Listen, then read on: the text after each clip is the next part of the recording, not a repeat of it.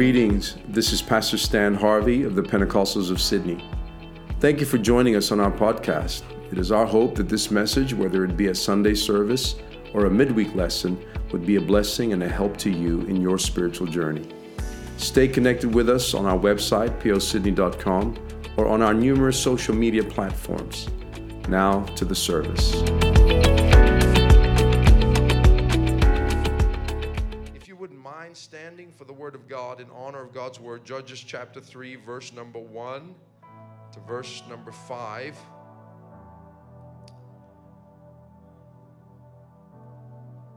Amen. If you have it, say, I have it. All right.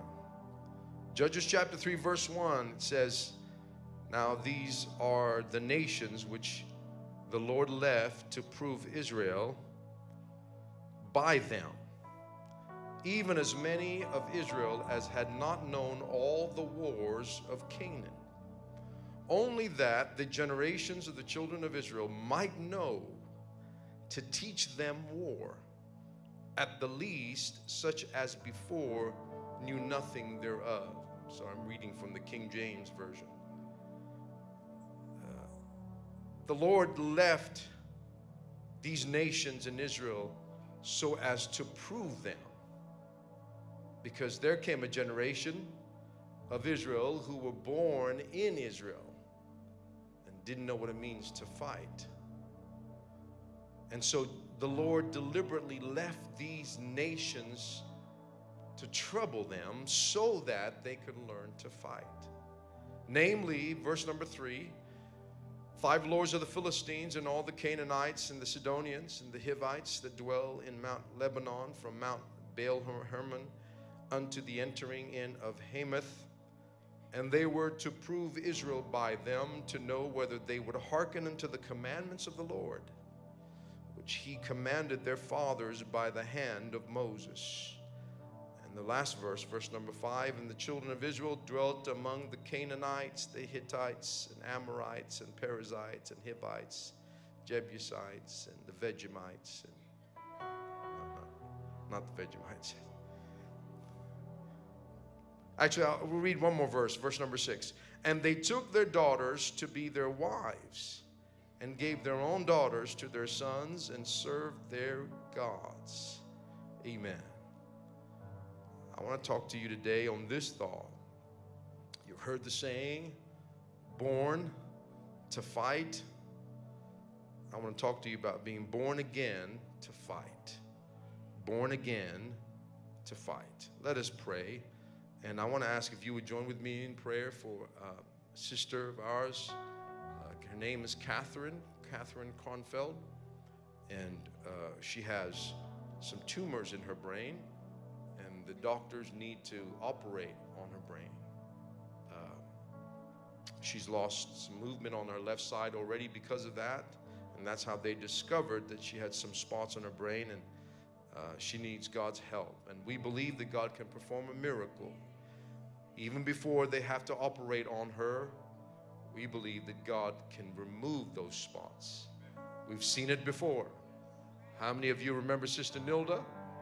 She had brain tumors. That God healed her, that they didn't even need to operate on her. And so let's lift up Sister Catherine today, who's in hospital right now. In Jesus' name, Father, we thank you for what we feel in this house, your presence, Lord God. We ask you that this same presence would go into the hospital room of Sister Catherine, and Lord God, that you would touch this precious lady, Lord God, a faithful believer in you. And I ask you, Lord God, right now that you would bring healing to her body, Lord. Right now we take authority. We come against and we take authority over every tumor in the brain. In Jesus' name, we command every spot, every foreign body, everything that is causing her sickness right now to disappear by the authority of the Word of God and the power of the name Jesus. We speak her healing right now, Lord God, that you would recover her, strengthen her. Let it be for a miracle and a testimony to the doctors, to her family, to her friends, and to this world of your healing power. We ask you for healing and deliverance today. for our dear sister in Jesus' name.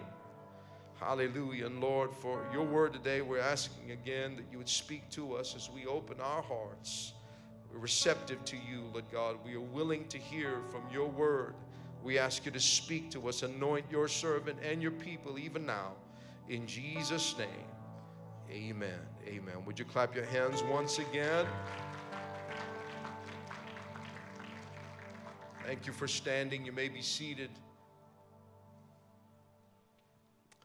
Born again to fight. It is interesting to read some of these passages in Scripture that we can often overlook.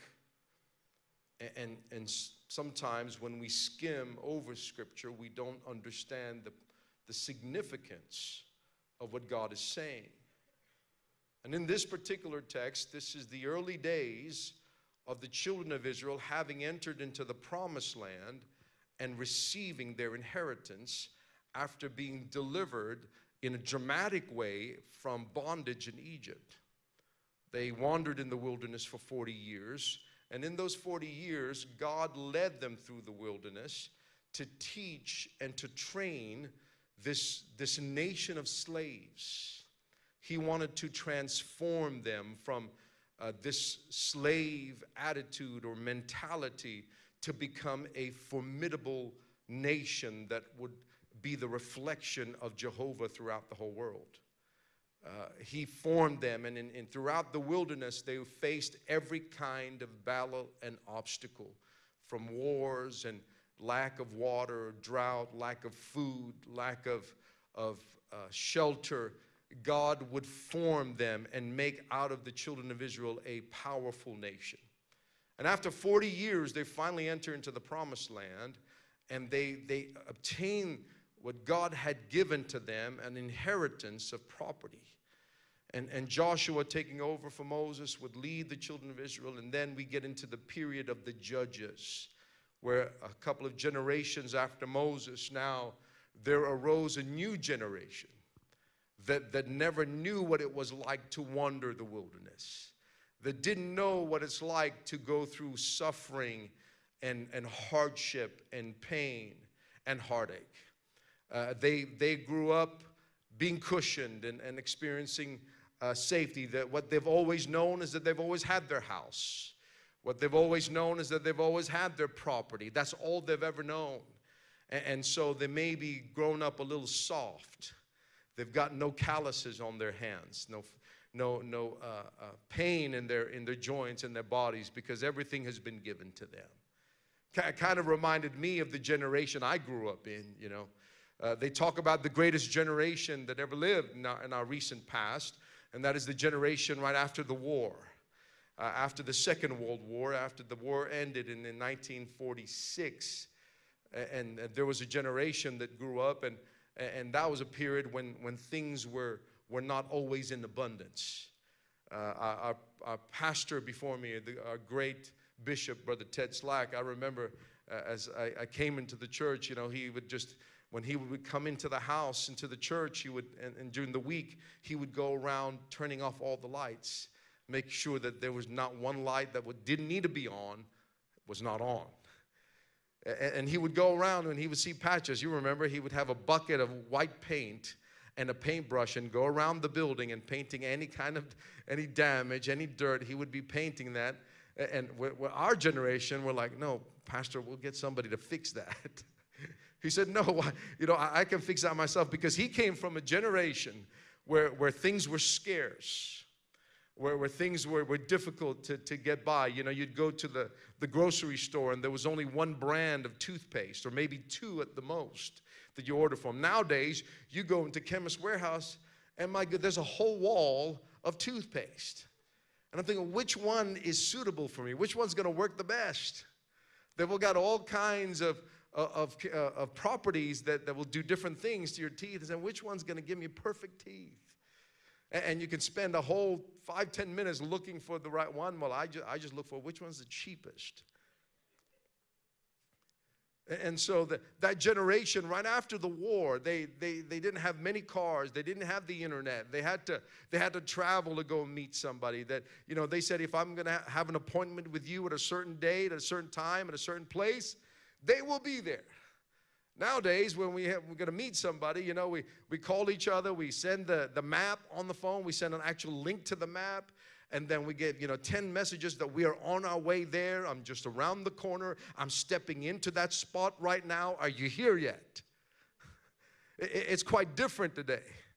And I always wondered, they call me, I'm from the Generation X, where they call my generation, those that are born in the early 70s or to the early 80s, or their Generation X. That's right after the baby boomers. The baby boomers came after the greatest generation.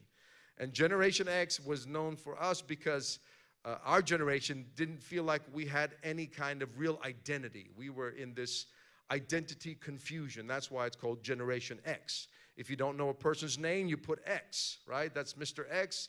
They don't know him. And then there's Gen Y, right after our generation. Those that are a little younger than us, that's the generation that have been brought up with, with the internet and they don't know about dial-up internet. Anybody remember dial-up internet? Well, you had to wait for that sound and that. And after a day or two, you've downloaded a movie. It took you 2 days to download one movie. Remember that? That Gen Y don't know anything about that. And then you got the generation after them, Gen Z, who grew up with TikTok. They think that the life is about showing your identity is on video, what have you, and they've kind of grown up with this generation. They don't know what it means to walk to a telephone booth and put coins in the machine and call somebody or dial. They don't. What are you talking about? They can't imagine a world without devices. There's a generation that can't imagine a world without some form of entertainment, without some form of video or game or some digital format that will entertain you and keep you occupied for hours on end. And so we see how the generation has changed. And I think somewhat this is what the generation was in the time of Judges, is that God said that there's a generation that doesn't know how to fight.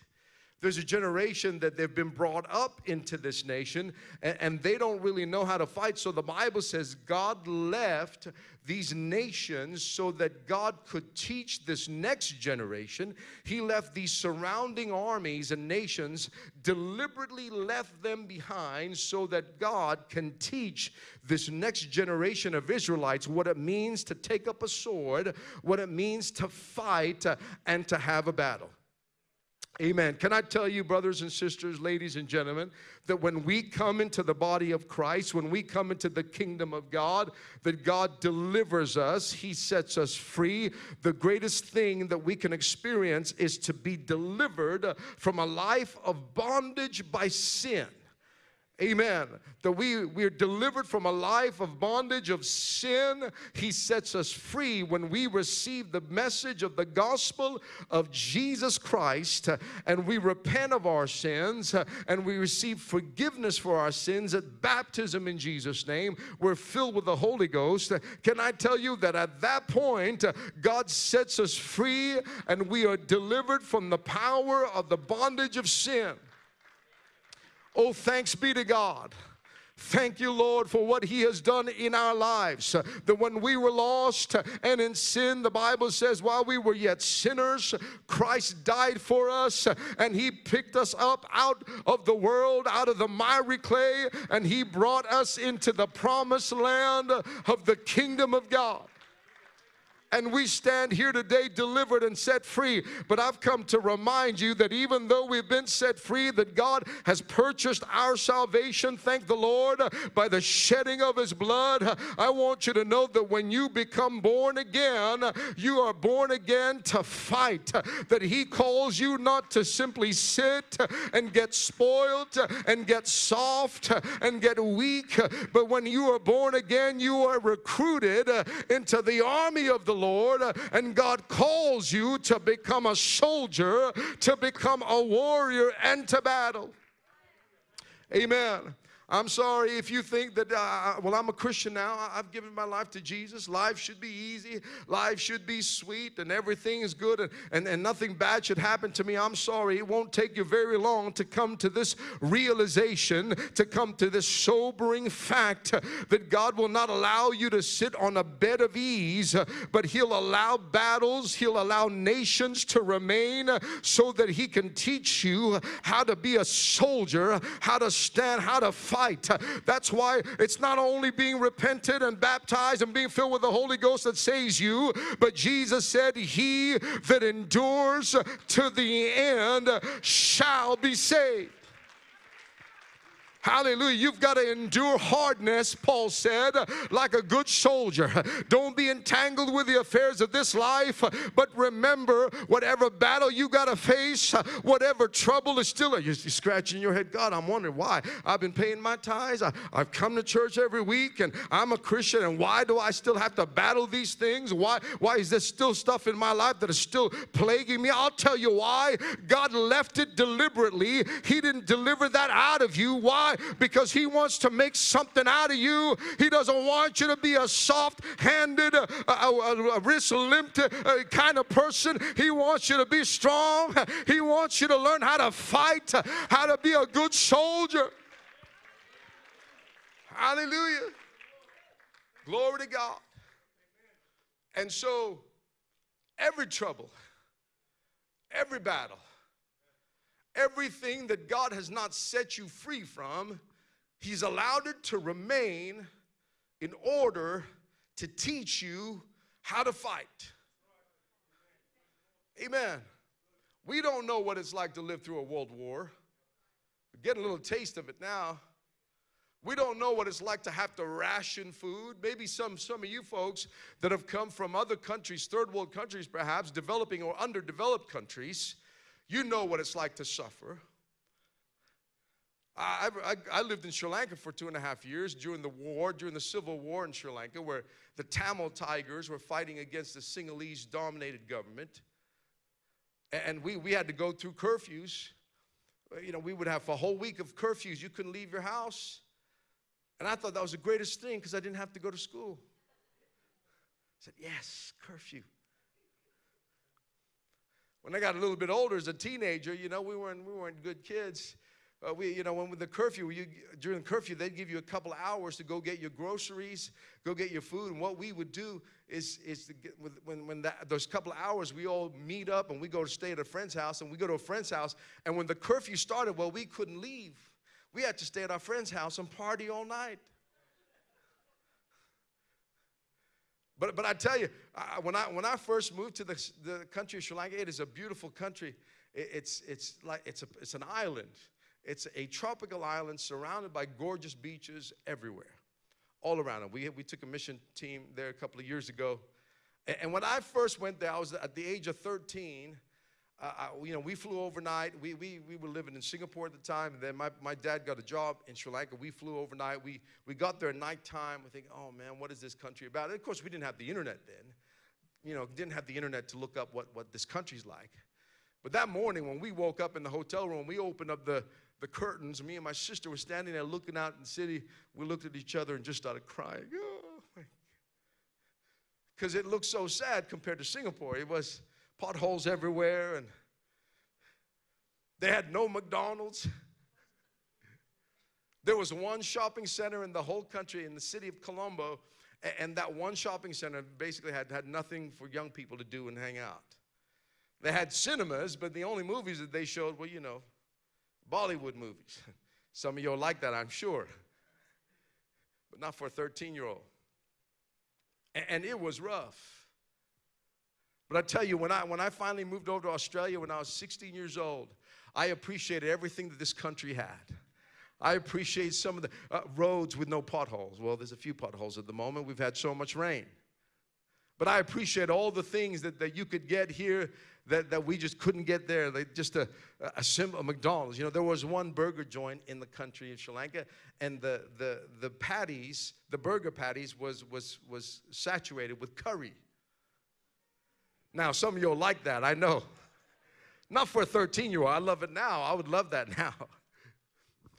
But I tell you, when I came to this country, I appreciate everything that I just wanted to try everything. I wanted to taste everything, and unfortunately, I did. I tried and tasted and you know, everything else that was bad in this country as well.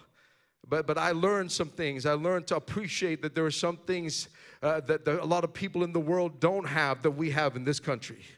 Can I tell you, even if you're making minimum wage in this country, you are still in the top 10% in the entire world. You are still better off than majority of the people in this world. Even if you're just flipping burgers and making barely $14 an hour, I'm telling you, you're still better off than majority of the people in this world. Amen. That's why don't get so bent out of shape. Maybe you don't have the ideal job and your boss is not paying you enough, but just rejoice in what you have. Begin to enjoy the blessings of God. Amen. Maybe he's trying to teach you something. That's why you can't get out of that job, or you can't get a better job. But the Bible says, and I'm already out of time. In verse number 5, the children of Israel dwelt among the Canaanites, the Hittites, the Amorites, the Perizzites, the Hivites, and the Jebusites. Now, the Bible says in the New Testament that the things that happened to them in the Old Testament happened so that they could be examples for us. They are our examples. Now, whether you read that to say, well, we can learn from what they went through, or that God actually allowed them to go through that so that one day, 2,000 or 4,000 or 5,000 years from here, that God would begin to show the church here in Campsie how he works and operates in the lives of his people. So one of the nations that he left, and we're going to take up some of these nations, and what is the significance of these nations? One of the nations are known as the Amorites. There was the Amorites, Hittites, Perizzites, Canaanites, Hivites, Jebusites, as I said, the Vegemites, or if you're a Kiwi, the Bromites. Sorry. Or if you're from, is it Marmite? Or the Termites.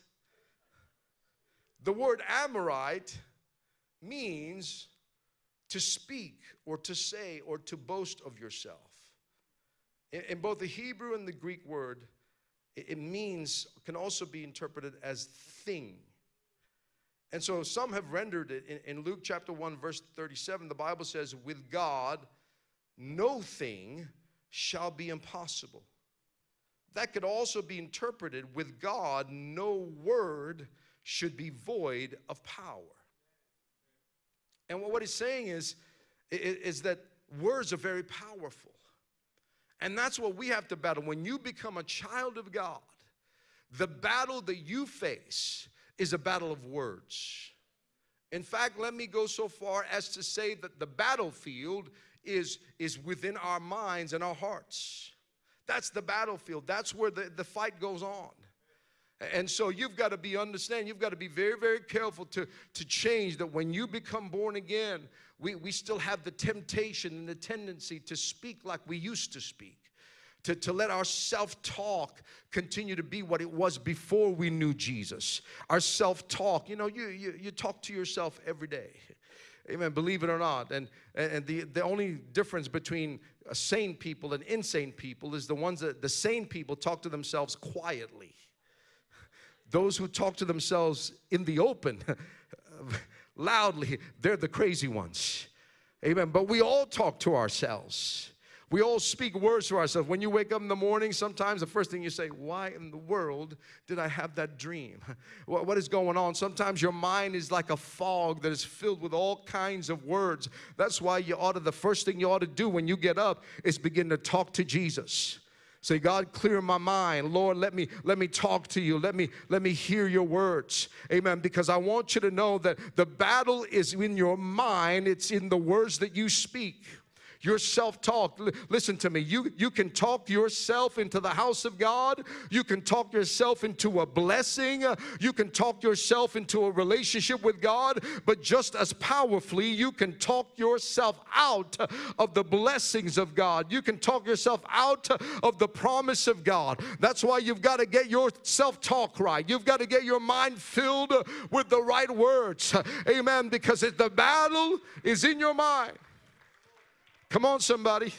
You know what I'm talking about. The scripture tells us, remember in 2 Corinthians chapter 10, the weapons of our warfare, they're not carnal, they're not physical, but they are mighty through God to the pulling down of strongholds. What do you mean, preacher, strongholds? Do I have to go to a fortress and try to tear? No, the strongholds in your mind, pulling down strongholds, casting down imaginations, and every high thing that exalts itself against the knowledge of God. You've got to, the only way we're going to make it in this world living for God is to ensure that our words lines up with the word of God, that you don't allow the lies of the devil to rob you of your joy, to cause you to walk away from the grace of God. Amen. I refuse to listen to negativity. I refuse to listen to the words of the enemy, but I'm going to put my mind in God's word and abide in the word of God. Hallelujah. Hallelujah. Come on. That's what you ought to tell the devil when you wake up. Sometimes he'll tell you, no, you'll never make it. It's too hard to live for God. You can't live holy. You can't live righteous. You rebuke the devil. You tell those words. You cast down those imaginations. You pull down those negative words and say, yes, I can do all things through Christ. Hallelujah. Amen. God leaves that as the battle for us. Unfortunately, our minds don't automatically change at the point of baptism, where it's, oh, I'm thinking perfectly. The Bible says that we are not to be conformed to this world. What does that mean? Conform to this world. It means not to follow the philosophies, the ideologies, or the things that this world values. It says we're not to conform to that, but we are to be transformed, metamorphosized. We are to change. How do we transform? Is it like Optimus Prime who goes from being a truck to being a robot? No, we change by renewing our minds. Beginning to think anew, beginning to think in new ways. And that, my brothers and sisters, is the battle that you've got to learn to develop. You've got to learn to discipline your thinking. You've got to learn to discipline your self-talk. That you've got to curtail. You've got to pull down the stronghold. You've got to cast down imaginations. Come on. I'm telling you that if you can learn to let the Word of God determine how you think, how you believe, your values, your system, it will lead you to the promise of victory, and you will be strong.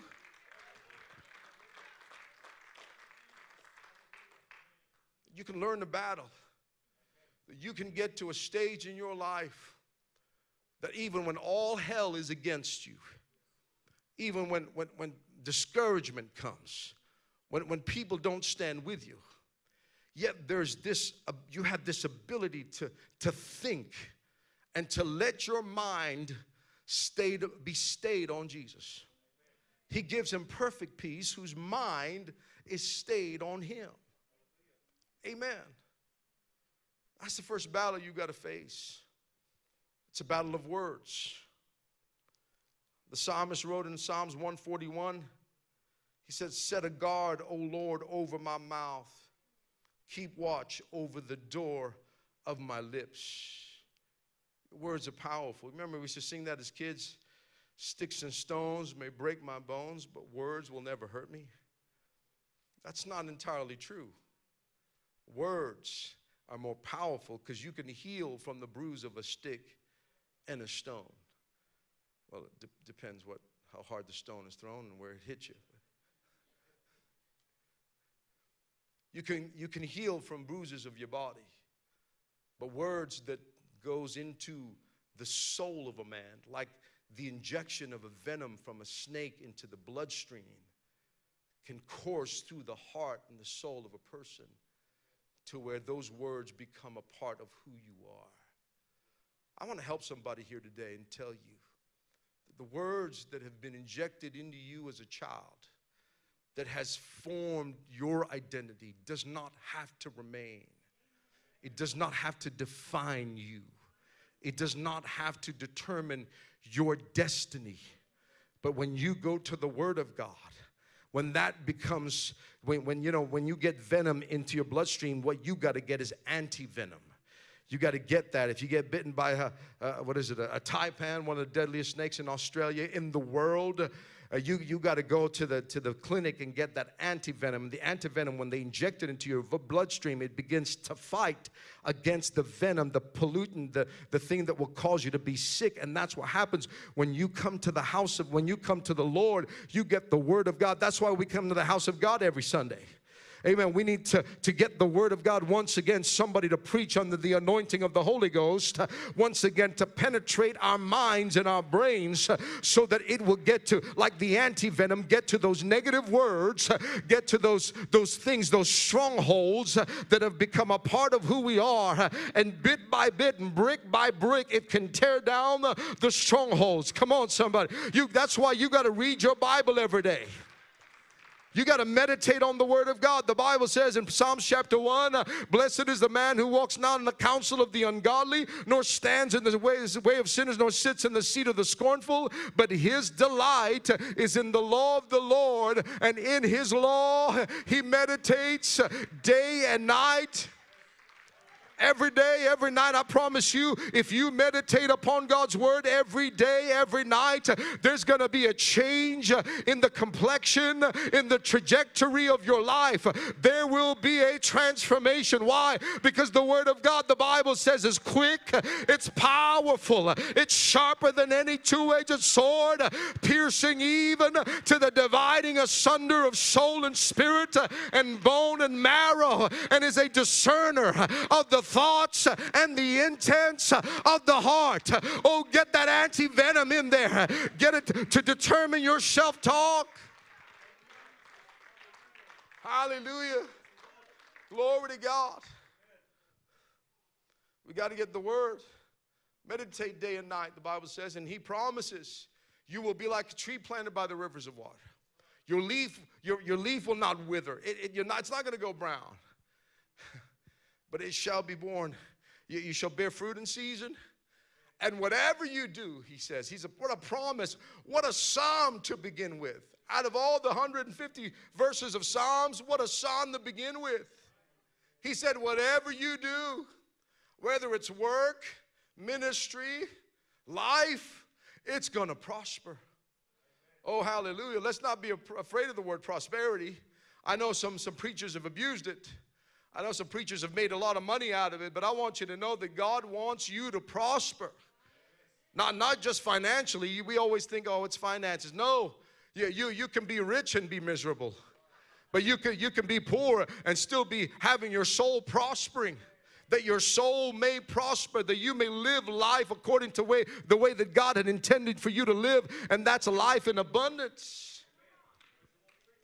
Hallelujah. It's not automatic. You've got to learn to battle your thoughts. Some of you came in here this morning, haven't had the battle of your life this morning. Shall I go to church? Shall I not go to church? I can't be bothered shaving. I can't be bothered brushing my teeth. It's a Sunday morning. It's cold. And maybe you've been battling something a lot worse than that. I'm no use. I can't do it. I can't live for God. Listen, God's trying to teach you how to train your mind. He said, endure hardness like a good soldier. Amen. When a soldier is given orders, the soldier can't be given excuses. Oh, I don't feel like getting up today. I don't feel like making my bed. No, the drill sergeant would get into that room. He'll get into that bed and say, you make that bed. Soldier, you're a soldier. It's not about excuses. You've got to get yourself to do what you are supposed to do. You've got to get the Word of God. Amen. You know, when I was a young Christian, we were like searching everywhere to buy these cassettes of the audio Bible. You know how difficult it was in the early 90s to get those at an affordable price? Finally, I got my hands on a set of Alexander Scorby Bible, audio Bible. Alexander Scorby, he's the guy that read the Bible with proper English accent. He pronounced it properly. It was like, man. I put it on, and as soon as 5 minutes into it, I started falling asleep. So I went and got the dramatized version where there was action going on. But you know how easy it is nowadays? It's on your phone. You can get the Bible. You can get preaching. You can listen to I remember the days when we didn't have many, we had a little library. Remember that? We had the audio library. Remember that? And at the end of every service, us young guys would run up to the counter and say, come on, who was it? Sister Lil? You used to look after that? I can't remember. So, Sister Lil, what do you got for us? Oh, well, we just got a whole new set of Because of the Times videos. And we would fight. No, that's mine. No, that's mine. We share it around. Now you got YouTube. You can listen to every apostolic, Pentecostal, anointed preacher. You got podcasts, and I want to recommend Brother Greg Hackathorn's podcast. He's got some tremendous content on there. Listen to his podcast. I'm even on there. But we've got all of this opportunity for us. Don't just listen to junk. Get your mind filled with stuff that is of the Word. Amen. That I refuse to believe my own baser instincts that tells me, my flesh that tells me that I can't do it, that I'm no good, that I am a failure, I'll never make it. I refuse to listen to those voices and instead begin to listen to the voice of God that declares that I am more than a conqueror through Christ. I stand here before you today, not because I've had an easy road, but in fact, it's been a tough road. It's been a series of mountains and valleys, but I'll tell you something. God taught me how to fight, and it's up to me whether I'm going to learn to think right or think negatively. Amen. Praise God. You've got to get your mind right. The transformation happens by renewing it. The battle is in our minds. It says we cast down imaginations and every high thing that exalts itself against the knowledge of God, taking into captivity every thought to the obedience of Christ. And there is a progression there, or a regression rather. It says it starts with a thought. A thought comes in, somebody said the thoughts are like birds, and sometimes negative thoughts are like birds, like magpies. Man, there's so many magpies lately. I don't know what's going on. I feel like I'm always looking over my head. I've been attacked by a magpie before. Anybody been attacked by a magpie before? Oh, yeah. They're not nice. Thoughts are like birds that fly over your head. I said, and that's okay. You can't always help every thought that comes into your mind, but you can help it whether those birds build a nest in your head. Amen. You got to make sure you don't allow some of those negative thoughts to settle into your mind and build a nest. But you got to get rid of them. You got to remove them. And then the thoughts, sometimes they just start off with one thought, and then the thoughts increase to knowledge. Simple thought now becomes knowledge, and knowledge is something that you now believe, that you now understand as truth. It becomes knowledge to you. And so the next step after knowledge is that it becomes imagination. You employ your imagination to reaffirm the knowledge that you believe. Now, if you believe everything is negative, then your imagination will begin to look for everything negative that supports that idea until it becomes finally a stronghold. So you might have a thought, well, Sister so-and-so, I don't think she likes me. Because I walked past her, and she didn't even smile. I said, good morning. I gave her my best smile. And she barely could crack a grin. And so the thought goes in your mind, wow, what has she got against me? She doesn't like me. And so you think about it, and then that thought begins to settle in your mind until you start to believe it as knowledge.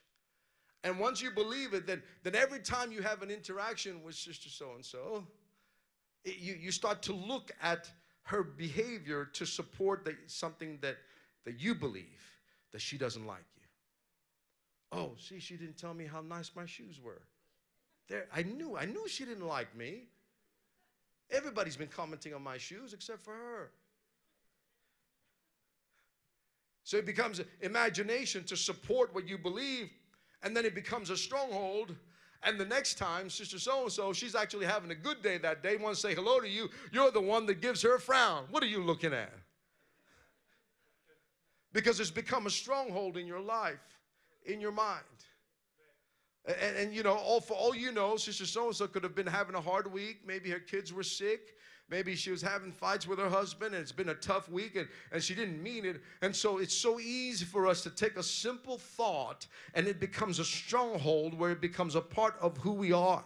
But when you come to Christ, those things that are strongholds, that don't belong, that are not true, you can cast them down. You can tear them down through the power of God, through the power of His Word. So don't let the only time that you get God's Word in your heart and mind be on a Sunday. But every day you need to open up the Word of God. Listen to preaching. And you know, our Connect groups, we do sermon recaps on Wednesdays. Some of our Connect groups, not all of them. A lot of our Connect groups, they come together on a Wednesday, and they take this message that was preached on a Sunday, and they discuss it further, and maybe even take it a little deeper. I can only go so deep in 35 minutes. In fact, my time is up. Sister Stephanie, would you come? But we designed that because so often we come to church on a Sunday, we hear a message, it stirs us, we get inspired, we get convicted, and then on Monday, well, what did the preacher talk about? So we come together in some of our Connect groups so that we can take it a little deeper. You know, how many of you ever experienced that where you read a scripture when you were first young believer, and then you read it several years later, it's like got a deeper meaning to it? That's what the Word of God, it is so deep. There's more to it than when we first understand. And so that's why we've got to get God's Word to fight the battle. That's the battle, it's up here. Hallelujah. That's the Amorites. I've got 5 other ites and 30 seconds. I'll have to complete it in the next service.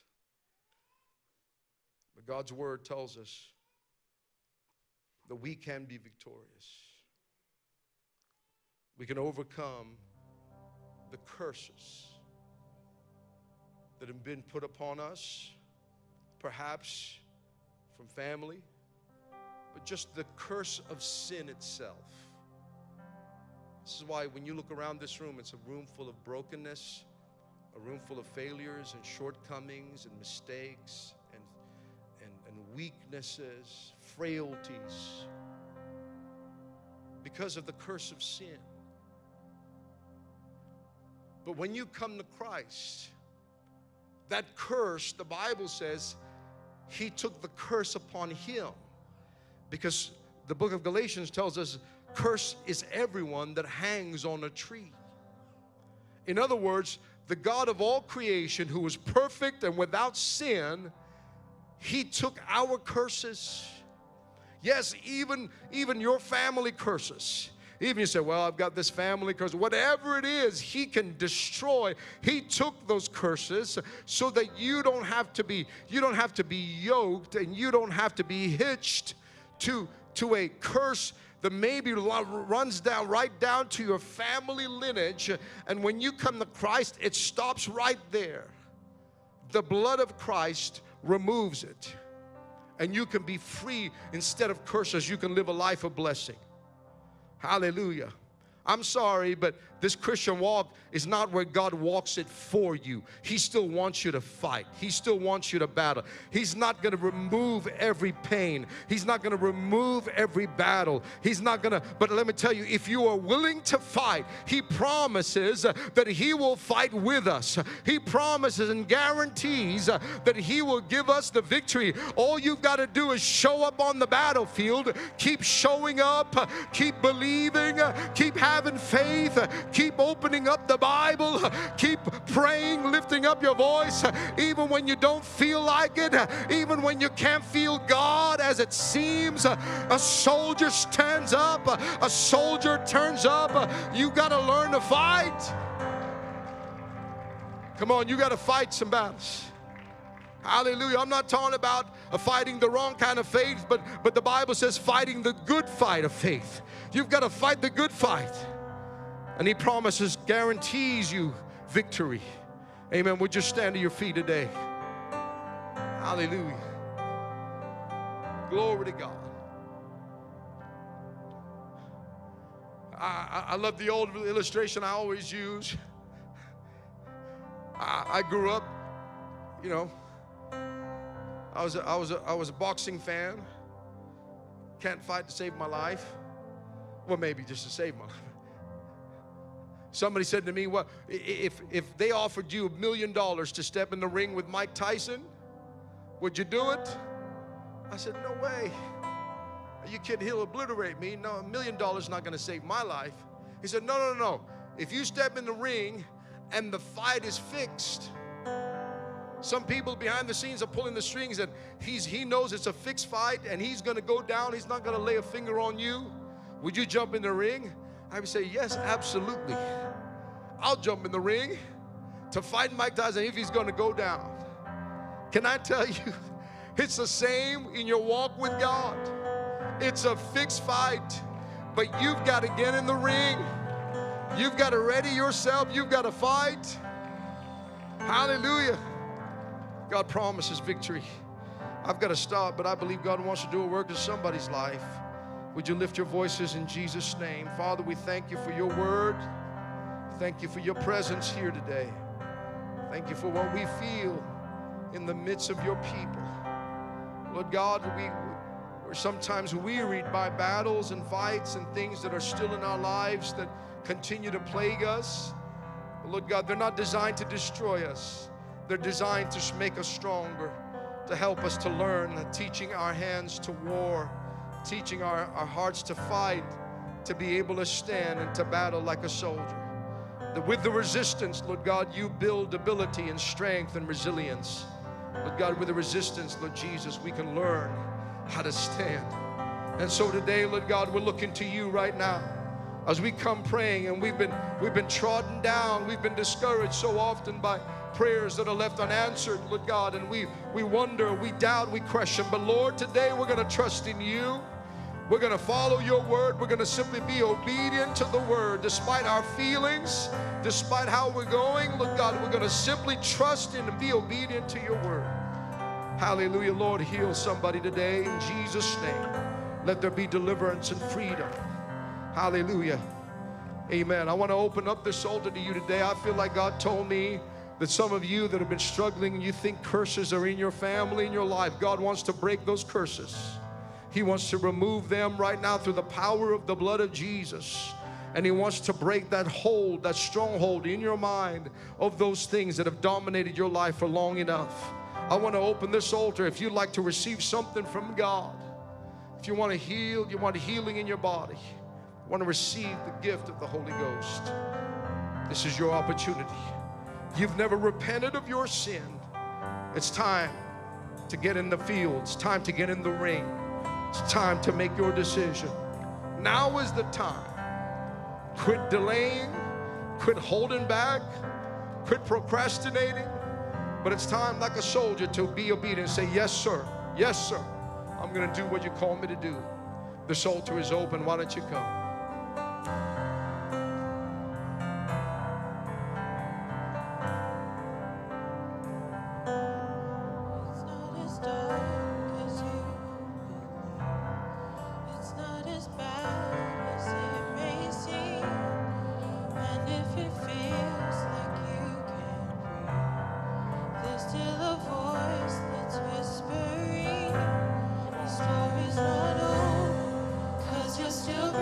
Reach out to Him. Seems like an ending, wherever you are. The beginning, hope and a future coming alive. You're gonna make it. You're gonna make it. The story's not over.